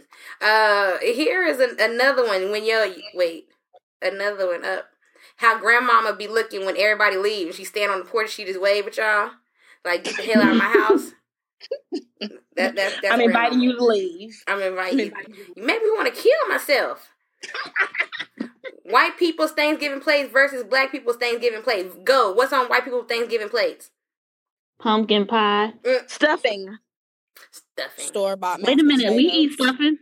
No, we eat dressing. There's a huge difference. Oh, no. I call it stuffing. Really?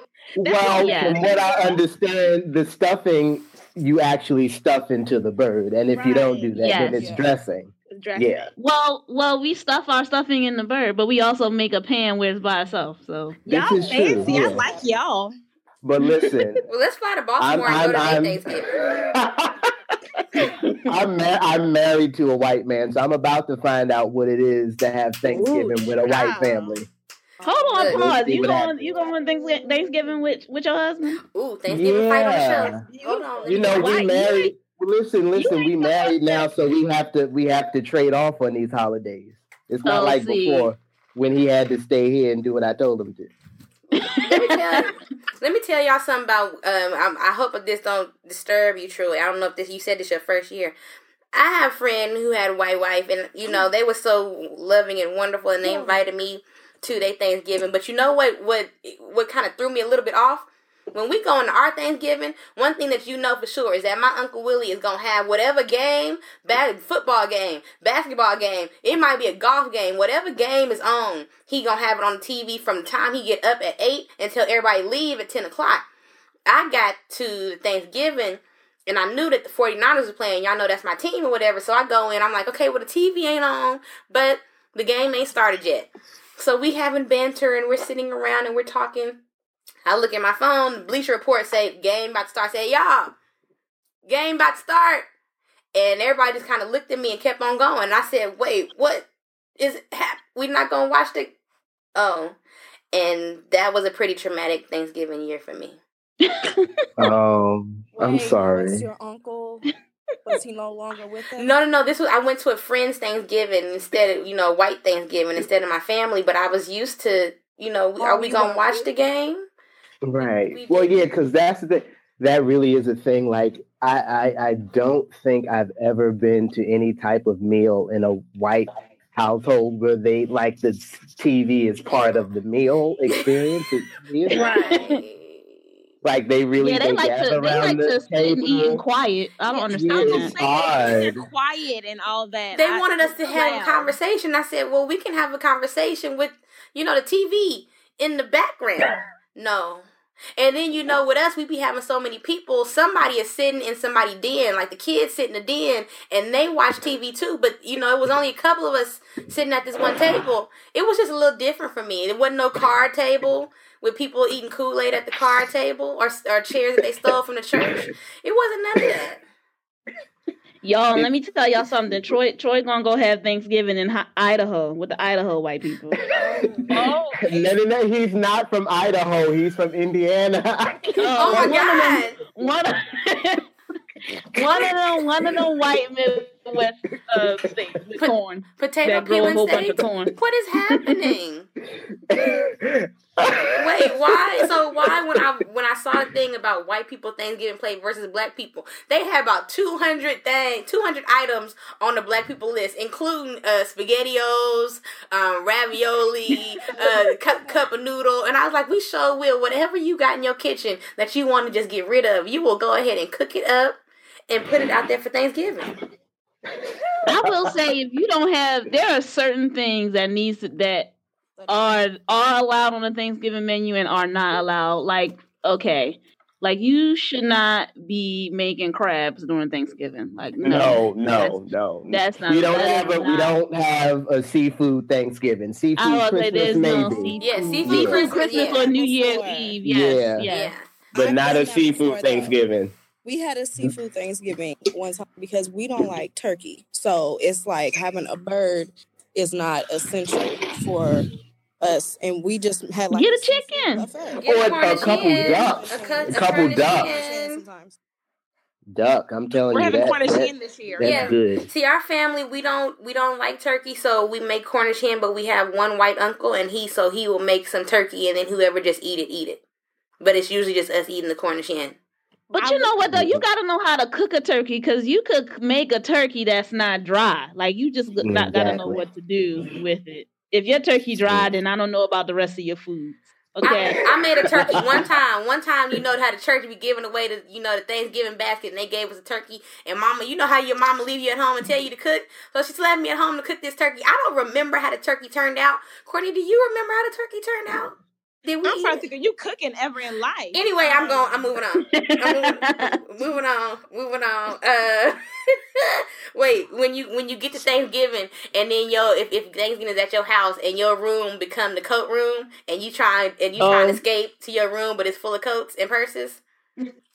Yeah. Yeah. Like, I'm gonna just lay on top of this Coach purse and under this fur. 'Cause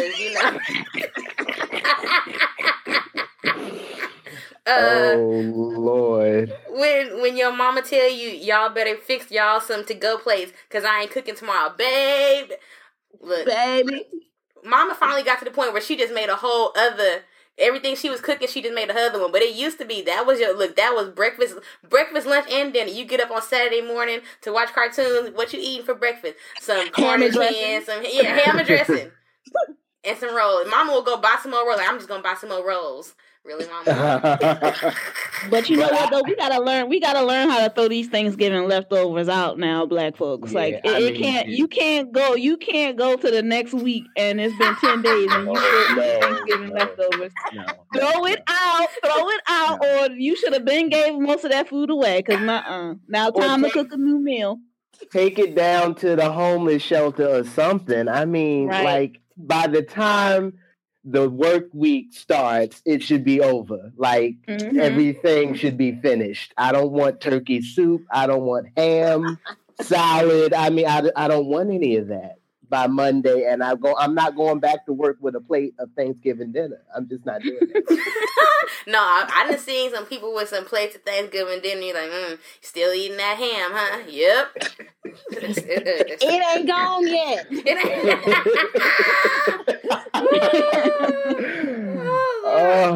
Okay, when Big Mama asks you when are you gonna get saved? See, but I ain't never had that problem because I've been saved since before I was born. So that sound like something Ruth would do. My grandmother would say something real shady. It wouldn't be like, when you gonna get saved? She'd say something like, well, it seemed like the last time I was here, you was trying to get saved. What happened? Like that. Look, you was trying to start coming to church, but you missed usher board meeting. Is that what it is? That what it is? Being saved is just being involved in the church? Is that like the definition? Because I thought it was like being baptized. Well, we talking about black people saved. That's the Baptist definition. Yeah. Saved is when you come in for, you was out on a mission. So out on a mission is when you was out, doing drugs and going to the juke joint and just being out. Oh, that's called being on a mission? Yeah, that's called being on a mission. You was out in the world. We've been reading The Bluest Eye at school. Toni Morrison called it being, first of all, okay, so Toni Morrison called it being outdoors. She have a whole section dedicated to what Pecola and them, why they're scared of being outdoors. But my class so black ass, I be trying to get these kids to understand shit, because they hella young. They don't, a lot of these black colloquialisms, I can't say the word, but you know what I mean, they don't get any of them. So I try to bring in my own experience. So I told him, I said, that's that person when they come to church and, they mama, they don't never come, but they mama bring them and put them on the altar because they've been out, doing drugs. That's outside. That's out on a mission. But when you get saved, when you get saved and then you come and you sit on the front pew and now you're on the usher board or something, then you saved. Lord. See, my problem with that, seeing that, I'm super saved and believe in Jesus, is that all my friends doing the stuff in the world, but we still saved. That's neither here nor there. And we doing the stuff and still coming to church on time. On time. And serving. No time. And serving. Because Hey, Courtney Welch, you still going to church? I didn't get to go last Sunday because I had wait. But we finna go tomorrow since I got my whip. So we're mobile. Troy, Courtney just got back to knowing Jesus. But Courtney, but Troy, it's so backwards though, because 3 episodes ago, Courtney got raptured at the end of the episode, and so then when the Lord shot her back down from heaven, she decided she was gonna go to church and get saved. So now we check in with her to make sure she on the wall. I've been baptized twice, so that's good. I have banked my savings. Thank you.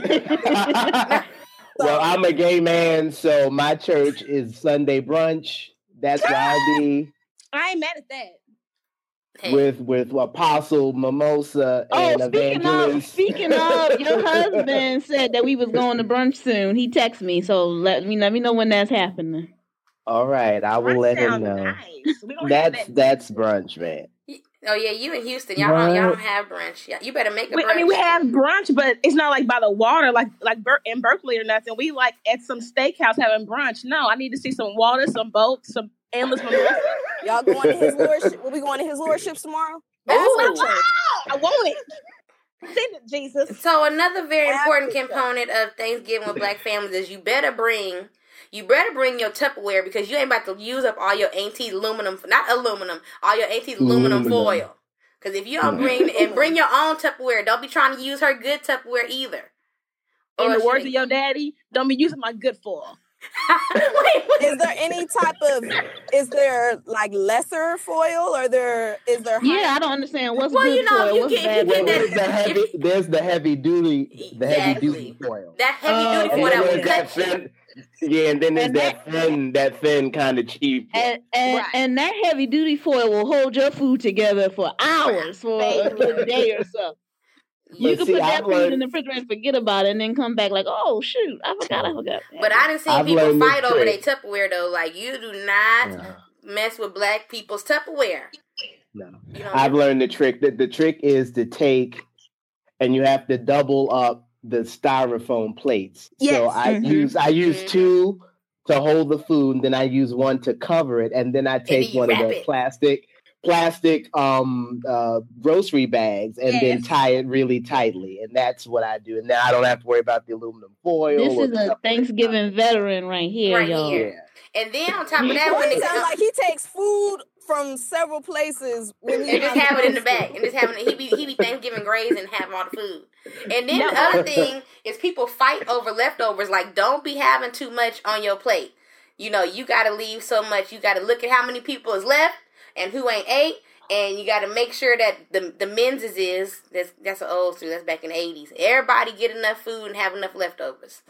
Don't let Joyce and Bluets be missing our peach cobbler. If that peach cobbler fight was serious last year. Like, there was a peach cobbler fight? She called people like, did you take the end of the peach cobbler?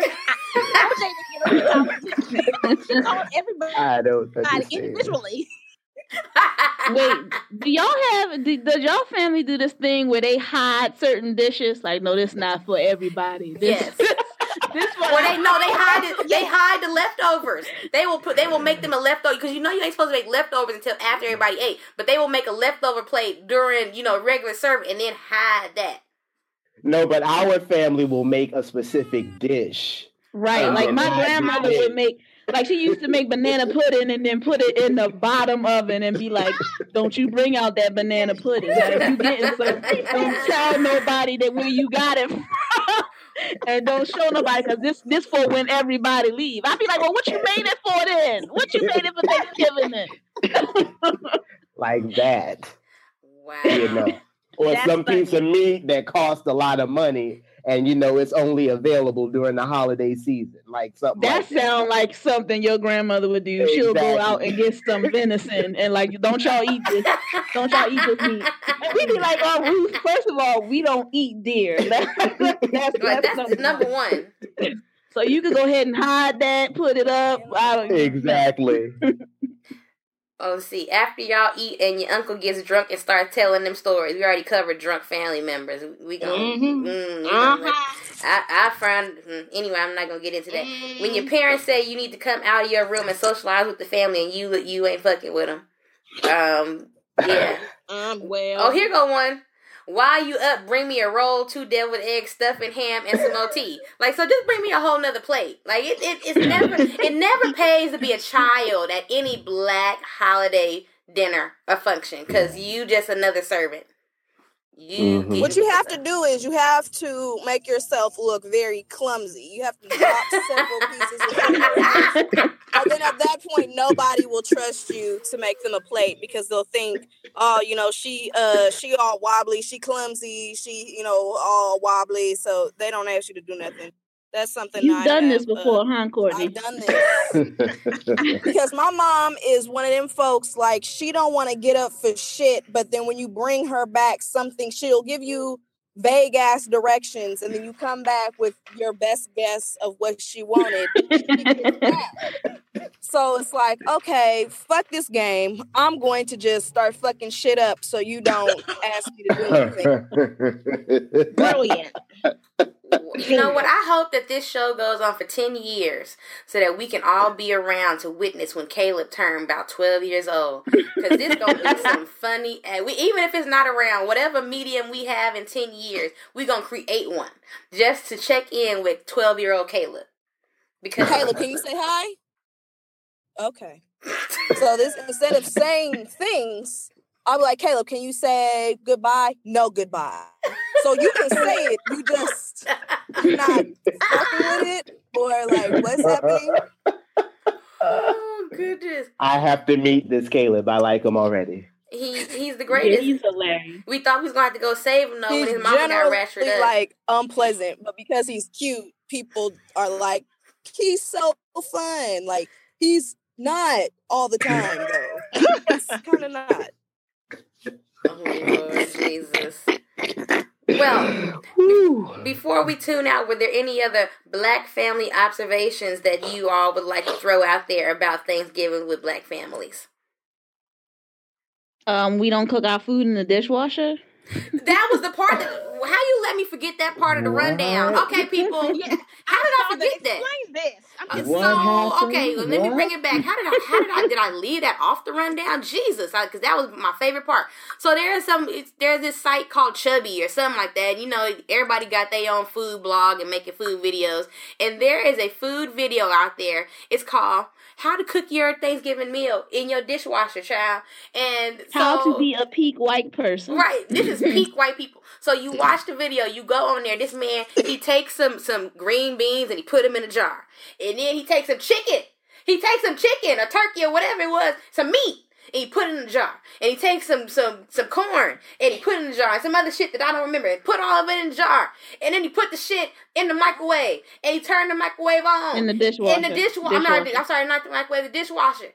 I would hope it was the microwave. At least that would cook something. He put it in the dishwasher. He turned the dishwasher on. And then he take all the jars out and dump it on a plate. And he eat that shit. I said, either this shit is the most blandest because it was pinkish, whitish. Either it's the blandest food ever, or it's not cooked because it's in a dishwasher. How does this shit happen? Who thinks of this and why? And first of all, let me tell you. First, this is how you know it's peak white people, because the idea here is like, oh, a dishwasher gets so hot that it cooks food. Boil it then. That's exactly what you're doing. You're boiling the food. That's what this is. And it's hot ass water. That ain't even boiling, that's poaching.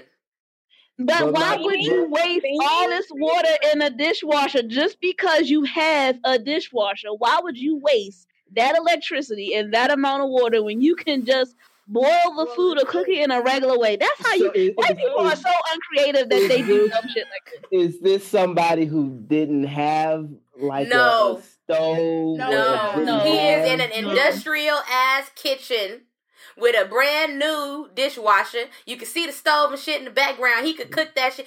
The caption said, "Why cook it when you could put it in the microwave? I mean, in the dishwasher." It said that in the caption. Nothing about that is right. No. No. And this is why you got to be careful. What we say about the cat in the and this is why the pilgrims went hungry for days, because they ass didn't know what to do. Until the Native American said, bring it full circle. This is why. Look, until the Native American said, "Look, fire," and he put the food on the fire, and they were like, "Oh, we thought we could just, put it in this hot water." No. And trust me, I love me some boiled chicken. Put it in the water on top of some fire, so that I can make sure, because anytime you see some pale chicken, that's salmonella. Salmonella get you, Shy. I don't want it. Speaking of salmonella, have y'all seen the video with the lady talking about salmonella? Yeah, I'm tagging you, Carolyn, right now. Yes, please tag me. Because I have not seen that. Oh my God! That's still closer than what my grandmother calls it, which is salmonelli. So I'm like, is that Liza's long lost brother? Like, who is Salmonelli, and why should I be concerned about him? But she doesn't know how to pronounce anything, so. Or she adds words to things. Yeah, pretty much. Oh, okay. Well, I would like to thank our Black family members for joining us on today's show. Troy, where can the peoples can find you in the interwebs? If they were to follow you, all your social media might be private, but if it's not, where can they find you? I'm real temperamental, so I have stuff and then I delete it and then I ghost. But I'm most on. It's the truth. I'll be like, "Hello, Instagram," and then 2 years later, bye. And every time I tried to do the Twitter thing, I'm like, Twitter's stupid. So then I don't do that anymore. But I'm always on Facebook. I've been on Facebook for 12 years. You can find me at Troy Haynes Hopper.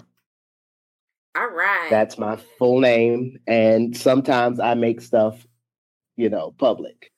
Sometimes. If people ask me to, I will. So I'm there. And if they tickle your fancy, you might add them. Okay.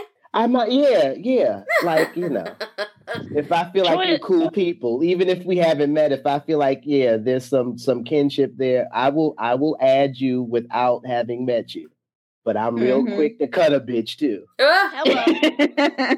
All right. Because I don't have time. And Courtney Weisinger, where can the people find you in the interwebs? If you want to see me entertaining and making jokes and making music, on Facebook, I'm Courtney Weisinger. On Instagram, I'm Music Diva C. That's also the same thing on Snapchat. But if you want to buy some Mary Kay, baby, I got a page for you. Mary Kay with CY, honey. I'm doing all kind of products. Get at me. I'm making deals like a crack dealer. I'm making deals every day. Mary Kay with CY. Come get your cleanser. I got that foundation and that lipstick. If you want music and me to crack jokes, Courtney Weisinger, Music Diva C. Yes. Well, okay. And the main cast member, B. Willis, where can the people find you in the interwebs? You can find me on every single platform as at Hey Miss Willis. I actually Googled myself the other day, and surprisingly, like, accurate information came up, but not things that were too personal. It was all social media stuff, so that was good. So yes, at Hey Miss Willis. Speaking of it, was it that amazing article that you wrote about Georgina and Get Out that they should read now that it's award season? Did that come up? Oh, I Googled at Hey Miss Willis and a bunch of stuff like from my Twitter came up, and like people retweeted me that I didn't know retweet or quoted me, like what's his face that does the page with Son of Baldwin. Like I found out that he quoted me on something, and I was like, oh, I didn't know that. But yeah, no, the article didn't come up. I think if you put in my name plus the article, then that might come up because my Medium name is also at Hey Miss Willis. So. We should, now that it's award season, we will, because B. Willis wrote an amazing article about Georgina. I wrote a couple of articles about Get Out. So we will post them on the show page. Courtney and Caleb, are you there? And where can the people find you in the interwebs? We are here. So I'm on Twitter. I occasionally get on Twitter, mainly just during Love and Hip Hop to talk shit about everybody. That's the main part. I don't tweet as much as I used to. But it's Short Courtney on Twitter, and then at _ Short Courtney _ on Instagram, which is mainly Caleb's Instagram, but I occasionally show my face on there from time to time. Caleb, do you want to say something? Where are we going? Home. Where are you going? Pasta? Is that what you want for dinner? Did you say pasta? Yeah. Pasta? I mean, it wouldn't be a show if Caleb wasn't telling us what he wanted to eat. First it was quesadillas. I forgot what it was last time, and now it's pasta. How old is little Caleb? How old is he? Caleb is 2.5. At least he knows what he wants. I have a 1-year-old. We should have a play date. We should fly down there. Let's work on that. Awesome. This is weird. Okay, go ahead. What do you mean Taco House? We not going. On that note, so you can find me on the interwebs. I am Dubb Carolyn on Facebook. I also have a public page, Carolyn Weisinger on Facebook. And I am the Nocturnal Project on Instagram and as well as Snapchat. And I am Nocturnal Pro on Twitter. And you can find the C-Dubb Show on Instagram and Twitter, both as a C-Dubb Show, and also on Facebook. We do have a fan page on Facebook called the C-Dubb Show, where we share the randomness from all of our Facebook pages. And if we get an inclination, we might even start Insta snapping. Probably not. That's a lot of work.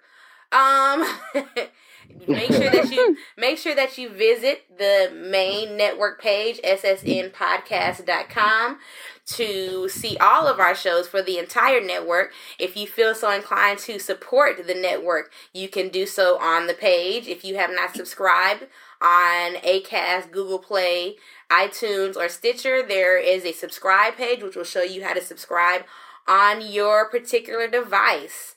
So we want to thank you again for joining us on this episode of the C-Dubb Show.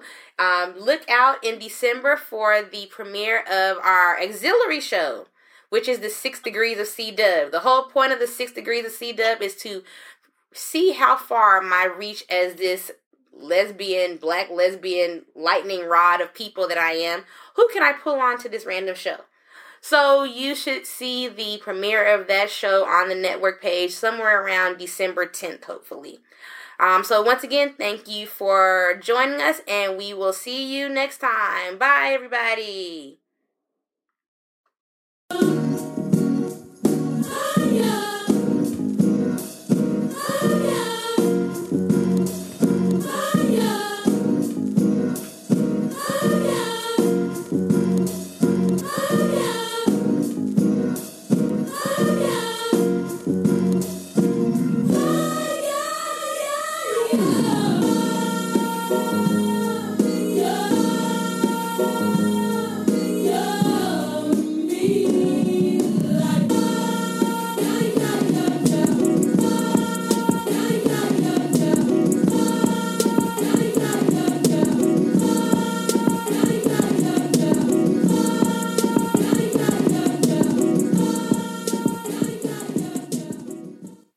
The C-Dubb Show.